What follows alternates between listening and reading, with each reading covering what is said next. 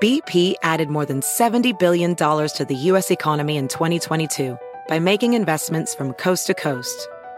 Investments like building charging hubs for fleets of electric buses in California and starting up new infrastructure in the Gulf of Mexico. It's and, not or. See what doing both means for energy nationwide at bp.com/investing in America. As a professional welder, Shayna Ford uses Forge FX to practice over and over, which helps her improve her skills. The more muscle memory that you have, the smoother your weld is. Learn more at meta.com/metaverse impact. Hey listeners, here at Inquiring Minds, we work really hard to bring you a show every week. And in order to do that, to keep our show going, we need the help of advertisers. But we want to make sure that those advertisers are ones that you would actually want to hear about. So we need to learn more about you to make that possible. So we're asking you this week to go to podsurvey.com/minds and take a quick anonymous survey that'll help us get to know you better so that we can make sure we're bringing on advertisers who are relevant to you and your interests, and we can make sure that we're only saying yes to advertisers that you'll care about. Once you've completed the quick survey, you can even choose to enter for a chance to win a $100 Amazon gift card.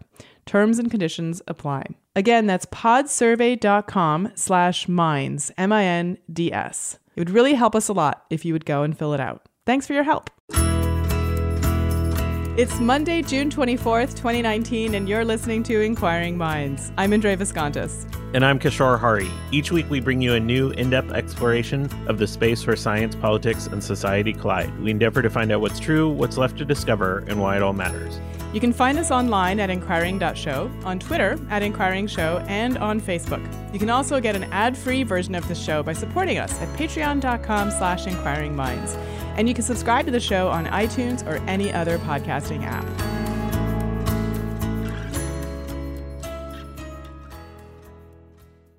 Hey, do you remember a couple years ago when I went on this retreat for 15 Hollywood directors and 15 scientists? And you remember that? And I got that was through the Science and Entertainment Exchange, right? Exactly. And I got one of my most coveted awards ever, which it called me the worst. It's like sitting in my office now.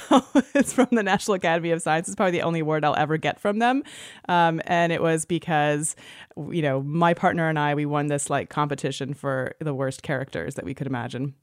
Anyway, that was a total aside. It was a super fun weekend.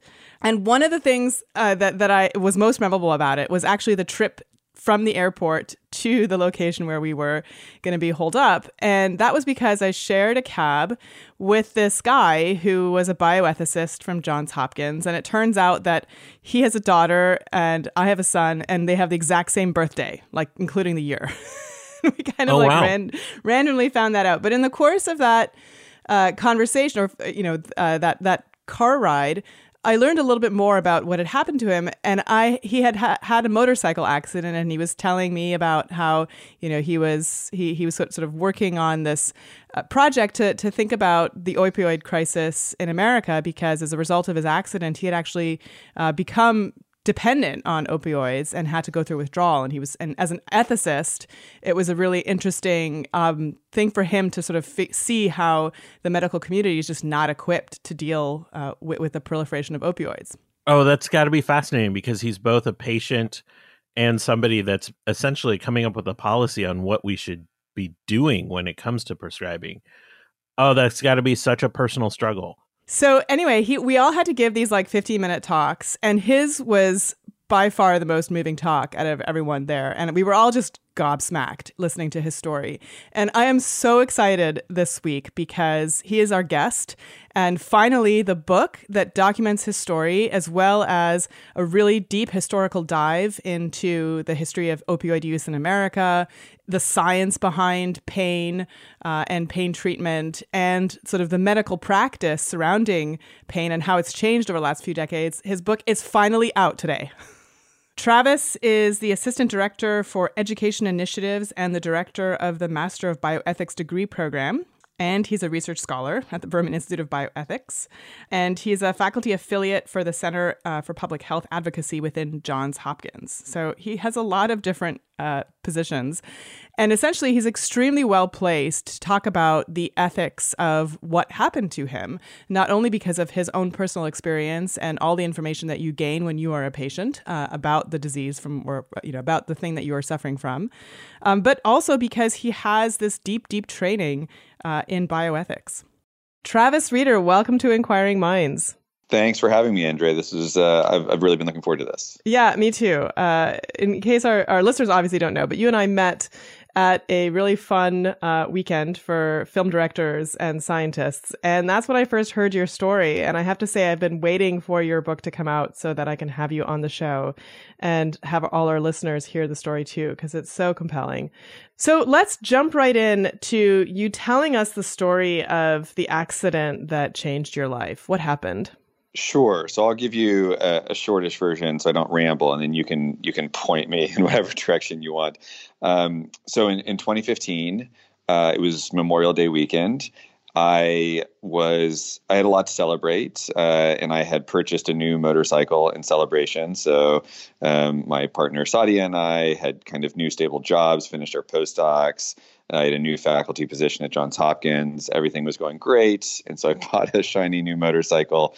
I got rid of my old one, and I took it out for my first real ride on the Saturday of Memorial Day weekend, and got about 3 blocks from my house before a car essentially blew a stop sign, blew a stop coming out of a housing addition, and T-boned me. And the accident crushed my left foot between the van that he was driving and my motorcycle.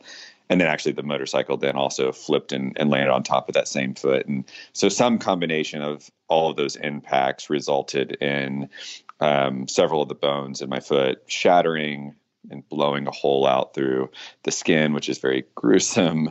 And so at the end of all of that, I was in what's called a limb salvage situation, which is to say that I was under threat of having my foot amputated from this mangled extremity injury. I have to say that when I met you, you were still using a cane a little bit, and I had no idea how bad the injury was, given, after, when I read the first couple chapters of your book, it's like my mind was completely blown, because this is not just a broken foot. I mean, the kinds of surgeries that you describe are amazing. Like, tell us about free flap surgery, which is a phrase I wish I had never heard. I know. And now your listeners are going to wish they'd never heard, but there we go. So I'm in the same boat. I wish I'd never heard of it as well. So when you're in this sort of situation, you have a long future of surgery. And so one of the first things that I kind of grew to understand was that there's a difference between kind of run-of-the-mill injuries that most people sustain and then medical traumas, which is what I had sustained. And the real difference here is that the trauma is something that you're going to be dealing with oftentimes over the course of many surgeries over a very long time. The recovery will be measured in months, years, and may never be complete. And so I had 3 immediate limb salvage surgeries. And so those were performed by an orthopedic trauma surgeon who was basically taking all these shards of bone and stitching them back together as best he could, basically bring them into contact with one another. And the way he described it to me in the hospital was trying to rebuild the pole so that you could build a tent around it.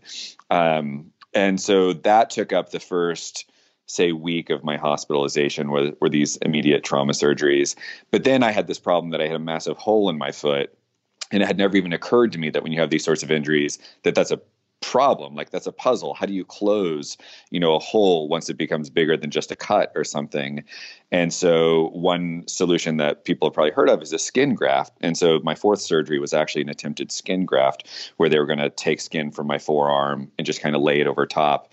But that was never going to work. I don't even know why we tried it, because the wound had gotten very big by that point. So that surgery was eventually aborted. And a free flap is the solution to this very difficult problem, which is once you've lost a sufficient amount of tissue, you need to transplant some of that tissue from another part of your body to kind of pack the hole. And so my left thigh was cut open from about my hip to my knee, and muscle and fat were taken to fill the hole. Skin was taken to cover it. but then you also have so much tissue that you need to vascularize it. And so an artery was clipped out to bring blood supply to the tissue. And then also because it took up a huge portion of the bottom of my foot, they don't want you to not have sensation. You could step on a nail or step on hot, something hot, and you need to be able to sense pain because that's a defense for your body. So they actually clipped out a nerve from my thigh as well. And so the nerve and the artery are kind of microsurgically transplanted into the foot to try to bring it back to something like its original state. So that's a free flap surgery. You cut it free for one part of your body and reconstruct another part of your body. And it was massive. It was 3 surgical teams and took about 9 hours. I mean, it's amazing that we can do that. And, for those of you who finished watching Game of Thrones, you're welcome. Here's some more violence and gore. But, it also sounds incredibly painful, obviously. And in my head, I always had this, I've given birth to 2 children. I had this idea that there at some point is a limit to how much pain you can sense. And I felt like I probably hit that limit, although maybe not. I mean, I never really passed out from pain. And, I hear people do that. But from your description of the pain, it almost sounds like that goalpost continued to move for you. So tell us a little bit about sort of the experience of the pain and ultimately how that led to pain management. Yeah, I mean, this is such a wild topic, right? And so at the beginning of the book, I have this chapter on pain, and it's because that really is the kind of philosophically most puzzling aspect of this whole thing, that I too thought that like there surely must be a limit on pain, but then also I'm a philosopher by training, right? And so I was kind of puzzled by this question of how in the world you would ever know that you hit the limit of pain, because couldn't you always imagine it being dialed up just a little bit, right? And so, yeah, there were several crazy experiences. So one of them happened after the very first surgery, so the first night in the hospital after the accident, because what often happens in this sort of case is you get kind of a generic pain medication prescription because the surgeon leaves and, it's the middle of the night. And so I had this fairly generic, a little bit of oxycodone at 8:00, and then I can't take any more until midnight. So then at 10:00 in between, I get an IV Dilaudid, which is hydromorphone, and then 12, go back to the oxy, and so on. So you have to get between 2 hours. You have to get through 2 hours between each one. And what was really interesting is by that time I'd already been in pain for 24 hours or something close to that by the middle of the night, and you keep getting asked this question, what's your pain on a scale of 0 to 10? Get this asked by every nurse and doctor who comes in. And I would say something really terrible, 7 or 8. And I would think, oh my God, how can people survive pain like this? I need the next dose of hydromorphone. But it did keep dialing up. And I started to get kind of conceptually worried because philosophers are weird. I was like, what happens if I run out of numbers? Like, after I say 9, then I have to say 9.5 because I got to reserve 10 for something else. But then when I say 9.5 and it gets worse, well, I still won't know if it's 10. And eventually at one point that night, I did finally just kind of come without reflection to this realization that I'd hit a 10 on the pain scale. And that's what I told my nurse. And he eventually gave me pain meds early. And the reason I think I just instinctively and fairly unreflectively said, like, this is the moment I'm at a 10 is because I kept thinking I'm going to die if something doesn't change. And if I don't die, I'm just going to have to smash my head against the wall. Like I'm going to have to escape consciousness. Right. And it's a crazy, crazy thing. Yeah, I mean, I did not get to that point in either of my childbirth experiences, but I do remember in my second one where, and I apologize for the incredibly uncouth hijacking of your pain story. No, we all have them. It's cool. It's war stories. But yeah. I just remember them saying when do you want the anesthesiologist to come in? And I was like, I'm fine. And then I'm like, you know what? If he doesn't come in now, I'm not going to be able to actually give birth because I'm I'm just not going to want to be conscious for it anymore. And of course, that's when he was in a C-section that took another 2 hours. And I've never seen the minutes go by more slowly. And you just want to. It's like you want to climb out of your mind, where you're just like, yeah, it's like time totally slows.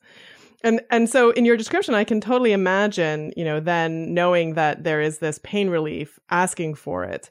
And so, you kind of describe the kind of the way in which pain was, where you had to talk about the subjective experience of pain. And I want to jump ahead a little bit and get to the point where, you started to, experience something a little bit weird, where people started not to believe your reportings of how much pain you were in. You sort of had one physician that started to look to you a little skeptically. Tell us about that. Yeah, this was so clearly seared into my mind because I was in the ICU. It was after this big free flap surgery. So that was surgery number 5. It was almost exactly a month after the accident. I was in the 3rd hospital of this whole ordeal. I had pins sticking out of my foot in every direction. And that free flap surgery just left me wrecked because I not only had this, hugely expanded, excavated wound on my foot, but I now had this other second surgical site of my thigh where they'd harvested all this tissue. And I was in excruciating pain that was escalating. And I'd had a month to learn about pain and how I managed. And I saw that 10 coming back, right? Because that first night in the hospital haunted me the whole time. And so I saw it coming back and I was panicking. And in hospitals, things move really slowly. And I was in a big university teaching hospital. And so you talk to residents and interns and nurses, and it takes a very long time to get things kind of go up through the channels. And so I kept telling them more and more insistently, I have to get more pain meds. Like, your doses aren't doing enough. I'm just in real trouble here. So finally on rounds, the ICU attending, so the doc that's in charge of the ICU residents, she comes around. She's got her flock of trainees around her, and she doesn't talk to me for a good long while. They stay out in the hall, and even though I know they're talking about me because I can hear them saying, "Mr. Reeder."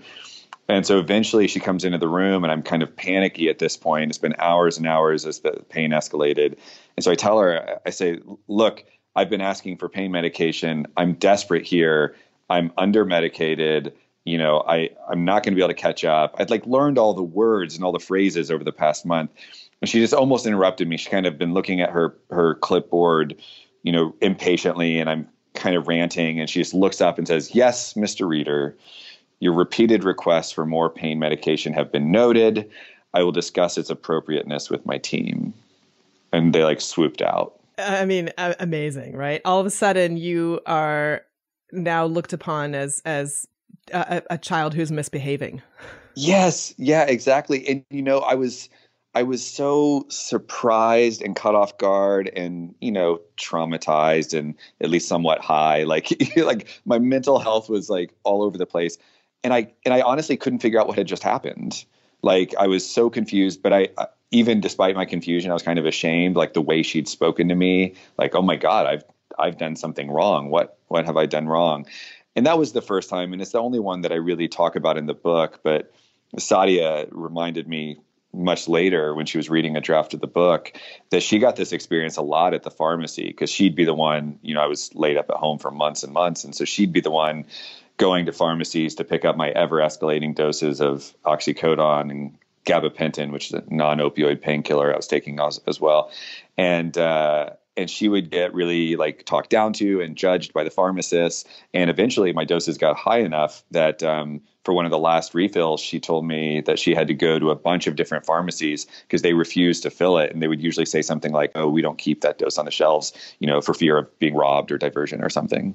And, you're an ethicist, which is why your book is so important and so interesting. And now from firsthand experience that there is this subjective nature to pain. I mean, there's no biomarker of pain, much to, the pharmaceutical companies and the doctors' dismay. I mean, it'd be great if you could take a blood test and see, oh, okay, cortisol levels are at X, therefore the person must feel Y. But that doesn't exist. No. Yeah, exactly. And I mean, we've tried to get around that, right? With this pain scale. This is the tool that the healthcare system uses to try to measure pain. But of course, it's an inherently flawed tool. Not to say that I didn't become better at using it, but pain is subjective. And so that means my report of pain is also subjective. And so, yeah, I can convey seriousness, but that's it. Yeah. And you, as you rightly note, are a highly educated white guy. And so, I've actually been familiar with the literature on bias, both gender bias and racial bias in terms of pain management. And so tell us a little bit about what you found out that is really disconcerting. Yeah, it's truly, truly disconcerting. And so I kind of found this out as I was investigating. One of the first questions that haunted me was, is my situation idiosyncratic? Like, in what ways do I need to figure out like what's generalizable and what problems other people have probably had? And one of the things that I learned in the first couple of years of researching is that there are all of these disparities in who gets their pain taken seriously. And those have correlated over about the past 2 decades with how opioids are prescribed to treat pain. So how aggressively is how the doctors tend to think of this, their pain is treated. And so systematically, yeah, African Americans and members of the Hispanic community have their pain reports taken less seriously, and so are undertreated. And women have their reports of pain taken less seriously, and so are less aggressively treated. And what's really crazy about all of this is that as you start to learn it, it becomes less surprising how the early stages of the opioid epidemic unfolded, because the most aggressive prescribing was for white men whose pain reports were taken most seriously. And so we had this early stage of the opioid epidemic where the white population, first the rural and then kind of the suburban white population, was hit hardest. And so you have this crazy bias in which the healthcare system is systematically taking people's pain less seriously. That's really bad. But then even when we become bad at handling opioids and start to overprescribe them, this has an associated bad for people whose pain is taken most seriously, right? So our inability to handle pain is hurting us in just all sorts of ways. And it's really incredible. So, I mean, it's not just that, like, you have this kind of implicit bias where doctors, are unaware of the fact that they are making these decisions. Like, you talk about a study in which people who were in the medical profession, I don't remember if they were students or already working, were asked whether the skin of people who are African American was thicker than of Caucasians. Yeah, this study is absolutely mind-blowing. So this was done out of Virginia, and there were members of the kind of normal population, medical students, and then residents. So residents being people who have an MD, they've completed medical school, practicing physicians. And they were given a bunch of claims and asked whether they're true or false. And so the most staggering one was that some really distressing percentage that I won't be able to recall off the top of my head of not only the population and med students, but residents, so practicing physicians, said that the claim that African American skin is thicker than whites was true. And those people who said that were less likely to take reports and a kind of follow-up. So there was a vignette portion of the study where they're given a case of a patient coming in and asked how they would deal with it. So they took the reports of pain of African Americans less seriously and prescribed less pain medication for African Americans than whites. So yeah, we could trace this having a direct effect, right? The more false beliefs you have about the difference between the races, the more differently you'll treat them in assessing their pain and aggressively treating it. And then, okay, so you also have a really nice kind of overview of the history of opioid use over the last 100 years, which was really interesting for me to hear about how, in the 70s and 80s, it was thought to be like a wonder drug. Yeah, absolutely. And, so basically we had been in this era of virtual prohibition. We were really freaked out about opioids because we'd had an earlier epidemic at the turn of the 19th century and 19th to 20th century. And so there was a lot of fear of opioids. There was fear of heroin in particular. So it had been outlawed despite being an analgesic, a pharmaceutical analgesic. And what slowly happened starting in the 70s was there was a kind of slow birth of a palliative care field and a movement of people who were going into especially cancer wards and seeing that we were so afraid of opioids that we would even watch patients die of end-stage cancer, so actively dying patients in excruciating pain, and not give them opioids. And this was both because the physician would say, I don't want my patients to get addicted, but even the patients would often say, I don't want to be, I don't want to be an addict. I don't want my family to think I'm an addict. These are their words. And so some of these early pioneers, so Kathleen Foley and eventually her mentee Russell Portnoy, they were like, this is insane. we have swung too far here. This prohibition doesn't make any sense. There are certain cases, surely, where we should be able to use these medications. And so that very, very sensible, very empathetic move was the start. It was kind of the camel's nose under the tent, where we started to let opioids back into the medical conversation. And what happened after that gets a lot more suspect, because then there start to be a lot more players on the field of a burgeoning pain advocacy movement. And so you have a combination of organizations like the American Pain Society that took funding from pharmaceutical companies. So the president of the American Pain Society was actually the guy who coined the phrase pain as the fifth vital sign, this idea that you have to constantly evaluate pain and treat it. And you have that coming alongside new and more powerful pharmaceuticals like Purdue Pharma's OxyContin that has gotten so much play in the media. And then a genuine pain advocacy movement, too, of people saying, look, if it's safe to use on people who have really severe pain in the form of cancer, why wouldn't it be safe to use on other really severe pains? Because cancer is not that special. And the answer could only be that if they're going to live long enough, right, that this would be dangerous. And so if anyone believed that these opioids weren't that dangerous to use in the long term, that would be the ammo needed. And so that data started to be put forward. So there are very infamous studies now that claim to show things like, well, some studies and some not studies that get cited as studies. So some papers that claim that, addiction rate is incredibly low in patients using opioids for pain. And all of that information gets twisted around by pharma, by people who are doing pharma's bidding. And there's this swell up into about the 90s of opioids aren't that dangerous. And we are torturing our patients by letting them just agonize in pain. So we should just give opioids out like crazy. And that came to a head in the mid 90s and got the ball rolling. And we've seen, the outcomes since then, basically. Yeah, and I just, I want to get back and talk about addiction and tolerance and dependence and withdrawal, which is a big feature of your book. But I want to just jump ahead for a second to a sentence that you lay out right before you go into your recovery, which is this idea that we don't have a prescription opioid problem. We have a pain management problem. So, I just want our listeners to understand you are not arguing that you should never use opioids, right? Yeah, absolutely. And I mean, that's part of why I go into such excruciating detail about the pain that I've been through, is because, I try to walk this fine line. I speak in public and I do writing other than this book. So, I've been in the public eye already on this topic, and there's so much passion on, you can think of both sides. There's like this still very live pain advocacy movement. And then there's this movement of people who blame prescription opioids for the current opioid epidemic.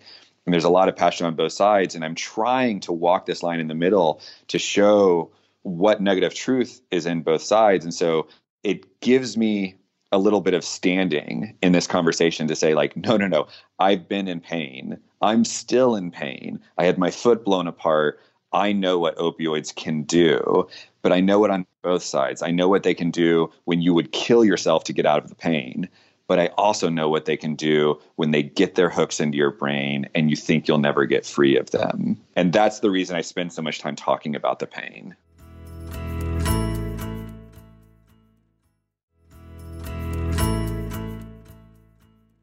Let's get into the withdrawal process and how you went through that.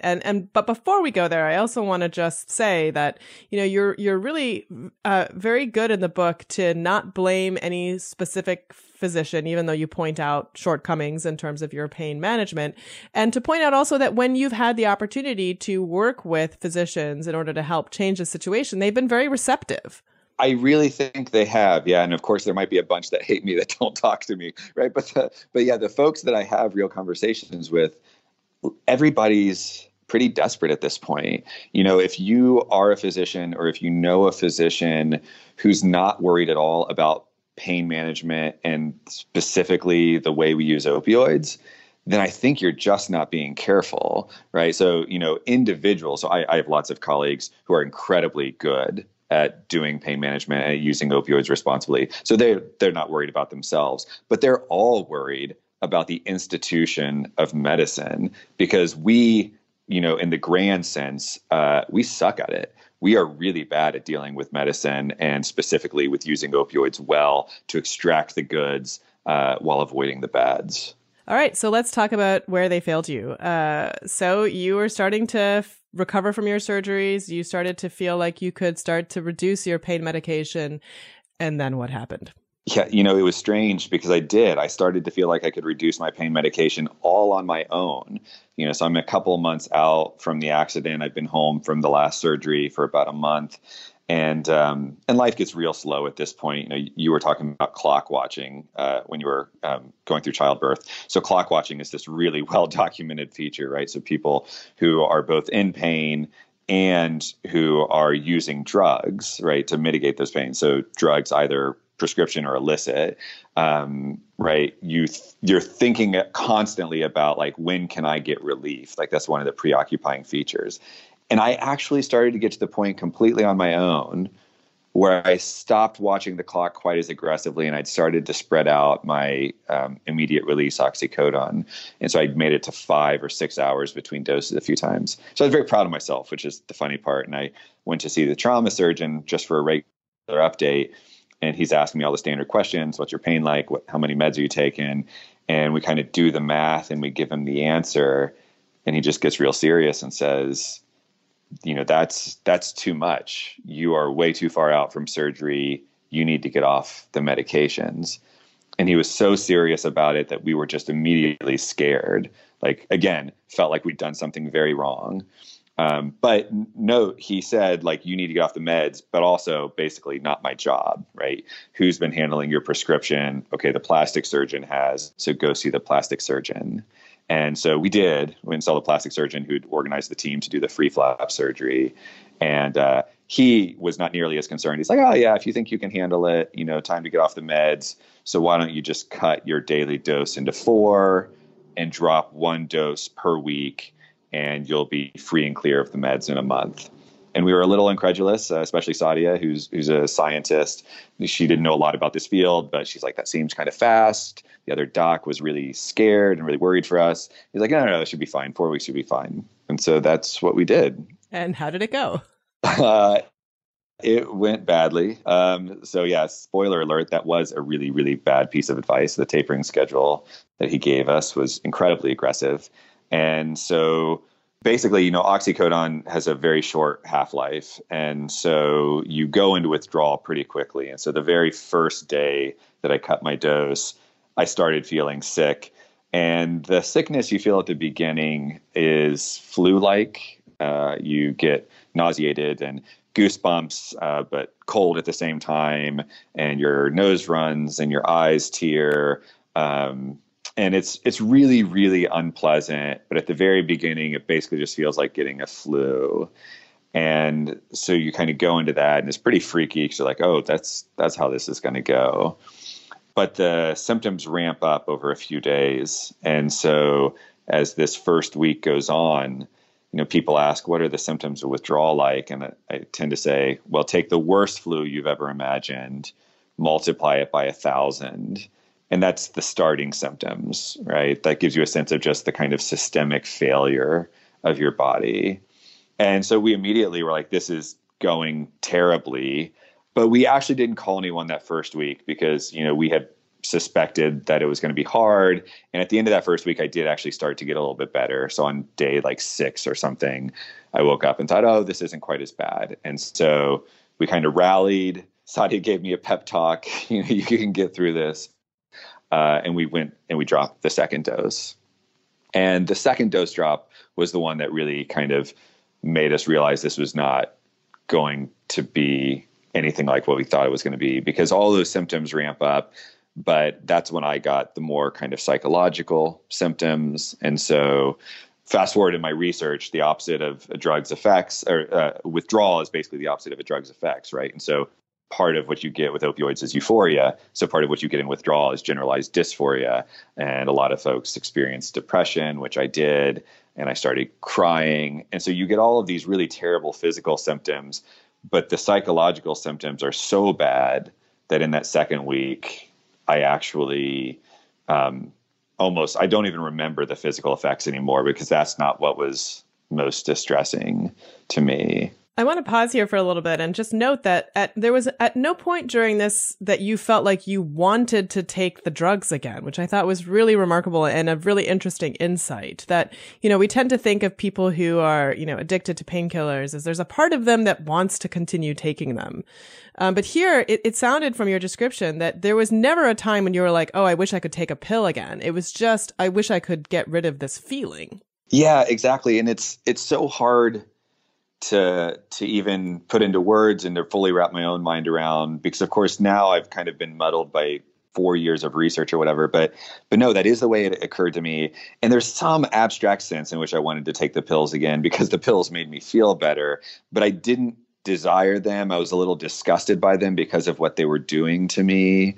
And so, yeah, there was only a sense in which I was desperate to feel better, but what I was really desperate for was to feel better without the pills.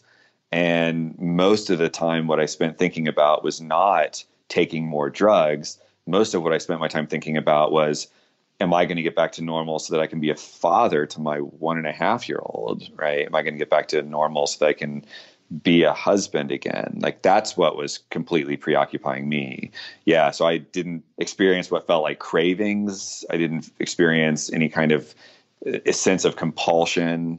I just wanted to be better.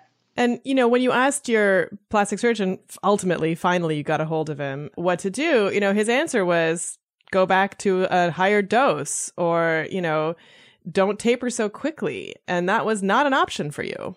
Yeah. And, maybe if he had said, don't taper so quickly, maybe that actually would have felt like an option if he had said it and we felt like he had any reason for what he was saying, but he just clearly didn't know what he was doing. Right. And so, yeah, we finally called him during that second week when I started crying, and he said, well, look, if it's that bad, go back to your previous dose and stabilize for a bit. But the thing that we couldn't get our minds around was, why would we do that if this is how it's going to be? And so what is the move after that? And all he had to say was, look, you can go back till you feel better and then wait till you're stronger and try again. But he never gave us a sense that we would be able to do it easier, right? That it was ever going to be better than this. And so, like, what's the reasoning supposed to be here? Am I really supposed to make myself feel better now, knowing that I'm going to lose whatever advancement I've made in the last few days or whatever, and just have to start all over again? Like, every moment was so excruciating. I was not going to be able to make myself do this again. And, at the risk of like skipping ahead a little bit, I just want to say that there was a part of me that I did feel like I was watching Game of Thrones, because I kept wanting to shout at you, just go to the addiction people or don't taper so fast. And those didn't seem like options for you. Why not? I think what I would have needed is I would have needed somebody to say to me, here's what the evidence actually shows that you can do this better. But we couldn't get anybody to talk to us who had this combination, who both knew what they were doing and was willing to spend their time on us, right? Because we did start calling more than just our doctor who didn't know what he was doing. We started calling everyone, and basically everyone who had been involved in my care. So, a dozen clinicians had written prescriptions, 3 different hospitals, a pain management service at one of them.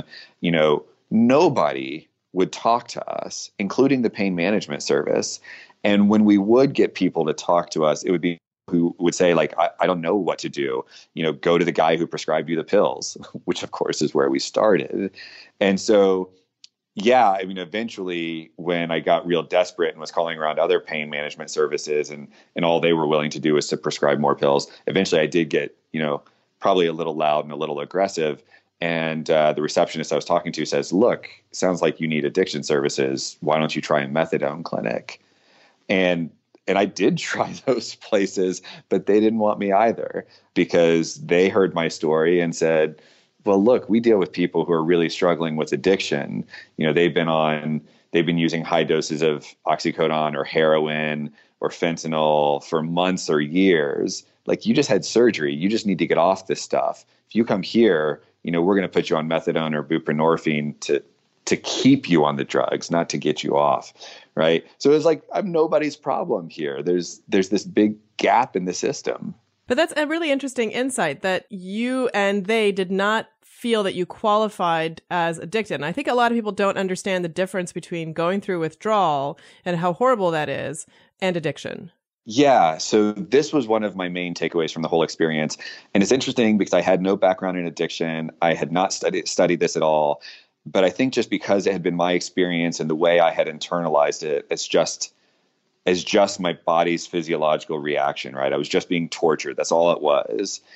And so it never once occurred to me that what I was fighting was addiction. Like that thought never even came into my head. It's not that I'm being defensive, it's that it literally never occurred to me. And so then when I'm talking to these pain docs or receptionists at their clinic or whatever, and they say, look, if this is the help you need to go to an addiction clinic. I was caught off guard because that just didn't seem to be my problem. And so I spent the next year basically after this, once I got some distance from it and I was like, okay, this is going to be a research program for me.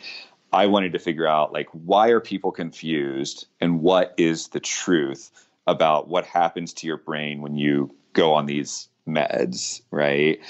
And it turns out the answers to both of those questions are independently really hard. So what's the facts of the matter about what happens and how do we conceptualize that in terms of tolerance, dependence, addiction, right? And then throw in these other catchwords, substance use disorder or opioid use disorder. All of that stuff is super hard and confusing. And there's no agreement on it, right? I spend the next, months and years after I started learning about myself going around and asking experts, and they all had different views.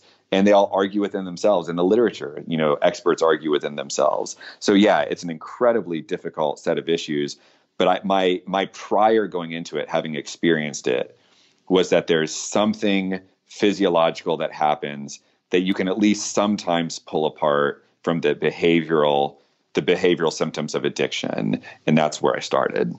Yeah, you came very close, I think, to potentially becoming addicted in that last night before you ultimately had that one great first night's sleep after going through 4 weeks of withdrawal. And so I want you just to take us to that moment and walk us through what would have happened if you hadn't gotten to sleep that night. Yeah. So this is at the end of 4 weeks. It's right around day like 28, 29. I mean, we were really tied to the calendar here. And I had gotten so desperately sick and so depressed that, I hadn't slept in about 3 days, right? You get these jitters that keep you awake. So again, the opposite of sedation from opioids, right? And I hadn't eaten anything in who knows how long, and I was trying to vomit all the time, but hadn't eaten anything. And I got to the point where I was so scared, and Sadia was so scared for me that we decided I was going to go back on the meds. And neither one of us were happy about it. It's not like fine, but it was the lesser of two evils, right? Because we were really scared.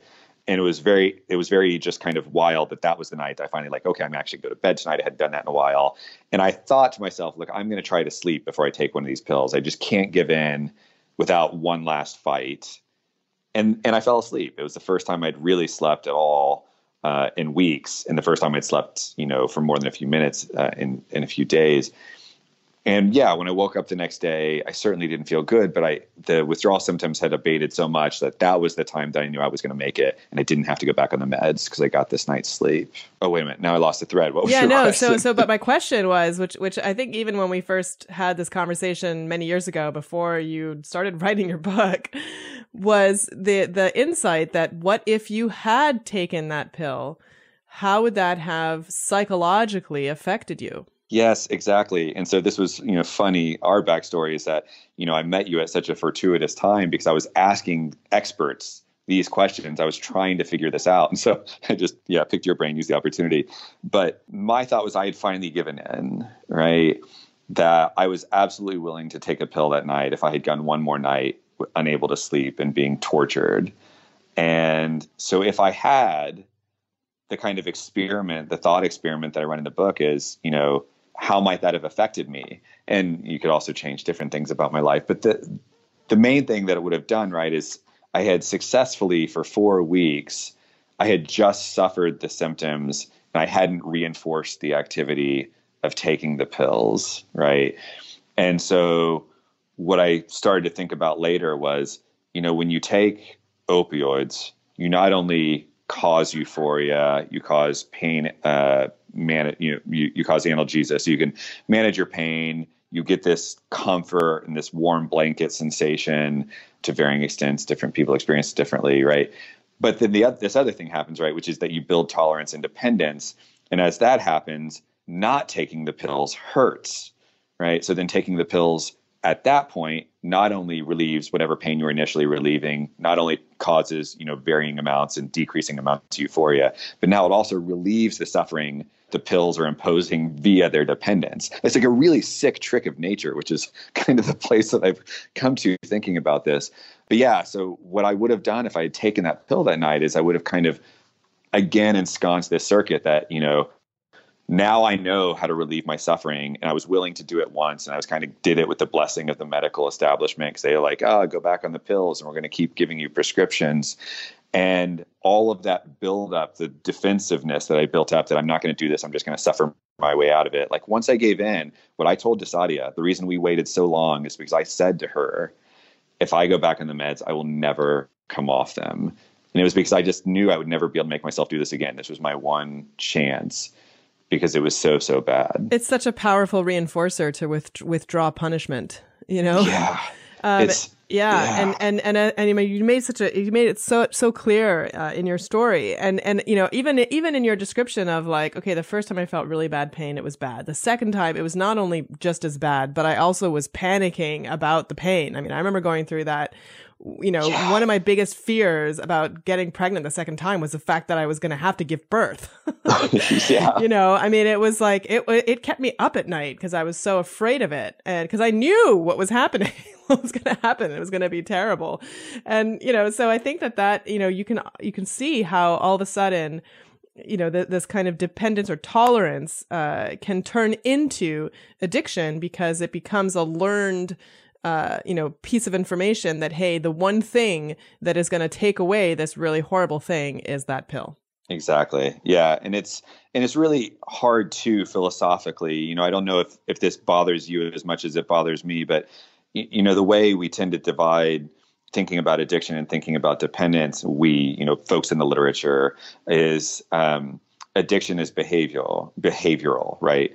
And so there's the kind of 3 C's. You get compulsiveness, cravings, and the inability to control your behavior.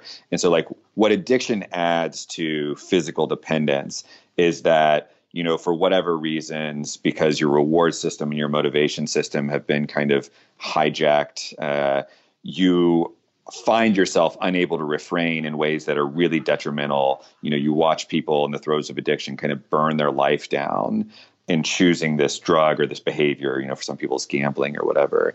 So what's really just kind of philosophically crazy about that is that whether something becomes an addiction is a behavioral failure, like it's built into it. And so one of the questions is, if you have an unlimited supply of heroin and you're never going to get caught, right? So if you're wealthy and powerful enough that you can always get heroin and you're never going to face the negative consequences that result in burning your life down, do you suffer from addiction, right? Because you don't have all of the behavioral sequelae that go along with it. And that's what really just messes with me about it, because what I wonder about that last night is if I had finally given in and taken that pill, which I was totally ready to do, would that thing that felt like just the rational decision at the time just be evidence of the fact that I now have an addiction because I have to do it, right? I have to relieve myself. It's just such an it messes with my head. Tiny sliver of a behavior that seems random ultimately. It's like you fell asleep. So, we're running short on time as I expected we would, because I could talk for another hour.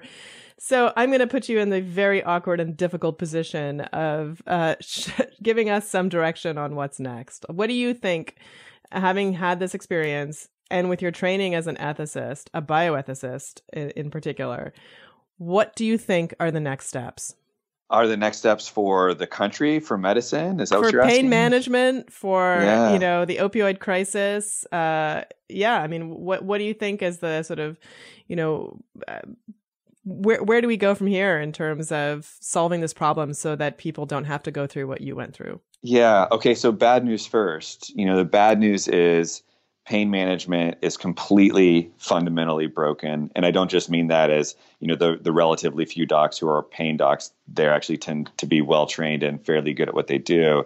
And some of them are amazing at what they do, right? But pain management in the sense that millions and millions of Americans go to their physician every year because of pain, and they're seen by doctors who are not trained in how to treat pain, who don't know anything about opioids, and who really only know, here's a prescription that you can write to make that person leave their office, right? Pain medicine is fundamentally terribly broken in America.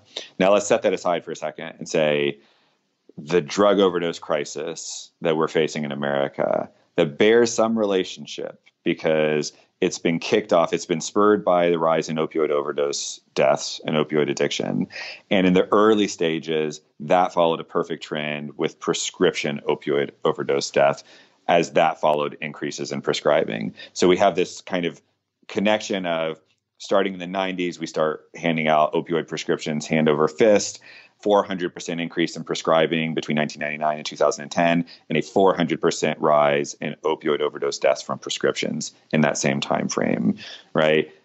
But there's now been a disconnect. We have started squeezing the supply of prescription opioids as we freaked out about how bad we are at that first part, the pain medicine part.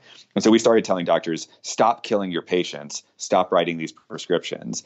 And we have started squeezing that supply. But the result was not a solution to the broad overdose crisis because it was never going to be, because that's not how addiction works, right? And so we, by that point, had a population of millions of people suffering from addiction. And when you cut off their legitimate supply, and addiction is defined by compulsive behavior, even in the face of negative consequences, right? Some portion of that population will go where they can get the drug that will feed their brain. And so at the exact time that we reduce supply of prescription opioids, you see a massive uptick in heroin overdose deaths. And as soon as more people start using heroin, we see fentanyl making heroin more potent and cheaper. Fentanyl overdose deaths skyrocket. So we now have this drug overdose crisis that's actually fairly well disconnected from the problems in pain medicine. And so here's one thing that people should absolutely take away from the book. Solving pain medicine will not solve today's drug overdose crisis, right? So that's thing one. But we have to do both. We have to fix pain medicine because it's massively broken. We're not taking people's pain seriously. We're doing pain medicine in discriminatory, racist, and sexist ways. We're undertreating and overtreating pain simultaneously, overprescribing opioids still at 300% the prescribing rate of the early 90s. And we still need to not contribute further to an overdose crisis. Even though fixing pain medicine won't solve the opioid overdose crisis, we can't just funnel more and more people over into this public health crisis. But because that won't solve today's overdose crisis, we then also have to do a bunch of other stuff. And so public health is being called to massive task because we have 70,000 people dying a year from drug overdoses. And that's going to take a ton of stuff that has nothing to do with pain medicine, like addiction treatment and harm reduction services. So those are really big problems. And of course, we have to understand the neurobiology of addiction and pain. Yes. And we have to get a biomarker for pain. So I want to remind our listeners that Travis's book, In Pain, A Bioethicist's Personal Struggle with Opioids, is now available at booksellers everywhere. Travis Rieder, thank you so much for writing this incredibly important and page-turning book and for being on Inquiring Minds. Well, thank you, Andre. This has been my absolute pleasure, and I am just so happy the book is out in the world. So thank you for giving it a little bit of a platform.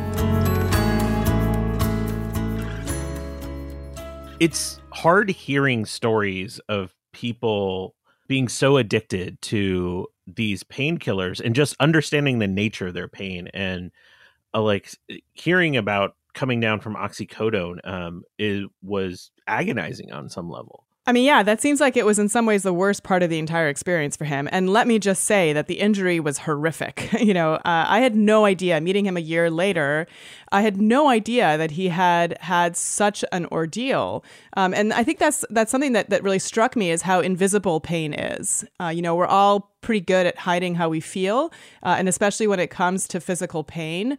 And so it's very hard to understand what someone else is going through because it's so subjective, and all the ways in which pain manifests. I mean, he must have just been irritable at all times, and yet he's the nicest guy. Like, you'd never know that from having spent time with him. But the other thing that I found really interesting is his distinction that, he wasn't addicted. There was never a time when he wanted to take the pills. He just wanted the pain to go away, and he didn't have any other options. And I think that's a really important distinction, because I think a lot of people start out that way, even those who eventually do meet the criteria for opioid addiction. And that's where the medical field is really failing people, where when they get to the point where they just don't see another option, and living with the pain is not, it just feels unlivable, just feels unsurvivable.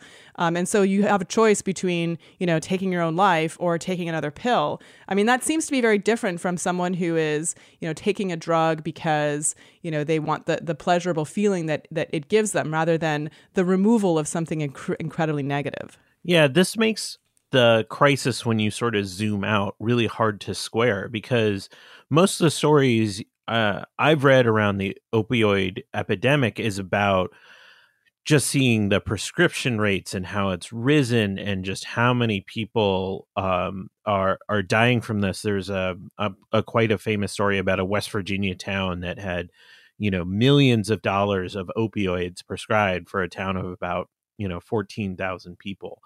But this made me really think about that moment of the person getting the prescription, of what that must look like, and how a doctor is put in this crazy, weird situation of trying to understand if this person is actually in pain, because you can't see it. It's not showing up on any scans.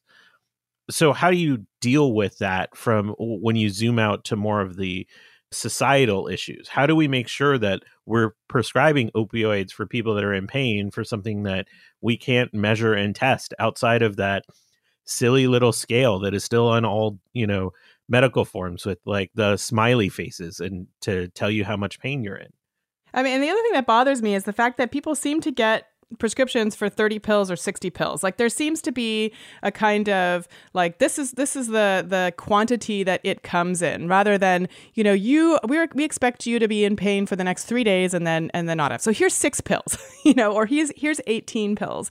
Like, it seems like the kind of thing, if there is this risk of having to taper, having to go through this withdrawal, we should really be very specific, if we can be, with how many pills that we actually give in a particular prescription, so that the person doesn't feel like, we're all told when it comes to antibiotics, finish the entire bottle, right?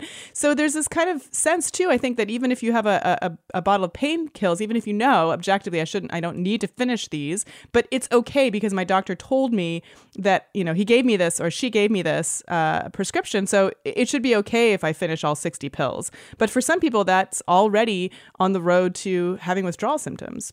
I had this weird experience where I had my wisdom teeth out not too long ago, and they prescribed a painkiller. It was an oxycodone-like painkiller. And I was in pain, and I would not take those pills because I was so worried about developing withdrawal symptoms. And even though I knew like taking 1 or 2 was probably not going to get me to that point, I was basically like, I am just going to try to tough this out. Now, let's just be honest. I had my wisdom teeth out. I wasn't in probably that much pain. Like, don't shed a tear for me. But I wonder if we're creating this reverse sense amongst people that they're going to be scared to take painkillers too when they are in pain, given what we're seeing in terms of the withdrawal symptoms associated to them. Yeah, I mean, and that's a point that Travis makes in his book too, how for a long time there was this pushback against any kind of opioids. And so people were left suffering sort of needlessly at end of life, say if they were suffering from cancer. And so, there has been this pendulum swing in one direction and another. And so hopefully now we're getting to a point, especially with work like Travis's, that there are going to be protocols in place, and there's going to be more work to understand like exactly how many doses does a person have to take in order to experience withdrawal. And I'm sure to some extent that is individual, but I mean, I think that would be a really important work to do is to figure out like, okay, if you take 30 pills, what's your over the course of 10 days, what's your risk of having to taper or becoming addicted? But it sounds like from Travis's experiences that doctors are actually very willing to work on this. In like when he's gone and given talks to medical meetings or to hospitals, et cetera, people have really listened to a story, been really moved by it, and then, willing to implement new guidelines. But the problem is that we just don't know what those are yet. Yeah, of course, because this is like a public health crisis. And that's their job. Of course, they would be completely invested in. I actually am not surprised by that, because every physician I've talked to, even cursorily related to this topic, seems so willing but stuck. As you say. One last question: after talking to Travis and hearing stories, do you feel like there's hope on the horizon for us to really make progress? I do. And I actually give Travis a lot of credit. I mean, I know one person can't change the world, but I feel that, there are a lot of things that can be done. And I feel very hopeful about it because I think people are thinking about it now very smartly. And there isn't this kind of, where in the past people thought, oh, there's no risk of addiction. And then they went through, oh, there's like 100% risk of addiction. And I think, he's getting at some nuances along with a lot of other researchers in this field. I'm not saying he's single-handedly changing the world, but I think he is making inroads. But also I think that, people are understanding that there is this distinction between, addiction versus withdrawal, and the tapering protocols that work and those that don't work, and maybe more crosstalk between people who treat people with addiction and people who manage pain. And I think that, I actually think that the solution is there, it's out there, and I don't think it's that far away. So I think with a little bit more science, a little bit more knowledge, a little bit more advocacy, we can really solve this problem.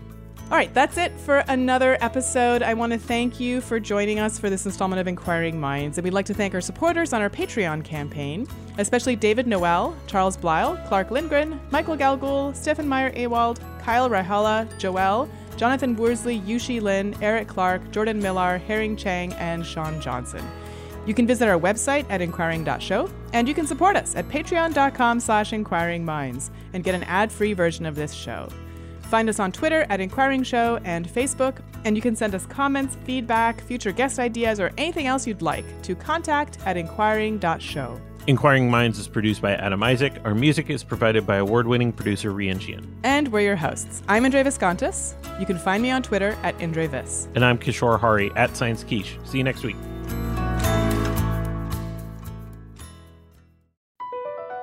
BP added more than $70 billion to the U.S. economy in 2022. Investments like acquiring America's largest biogas producer, Archaea Energy, and starting up new infrastructure in the Gulf of Mexico. It's and, not or. See what doing both means for energy nationwide at bp.com/investing in America.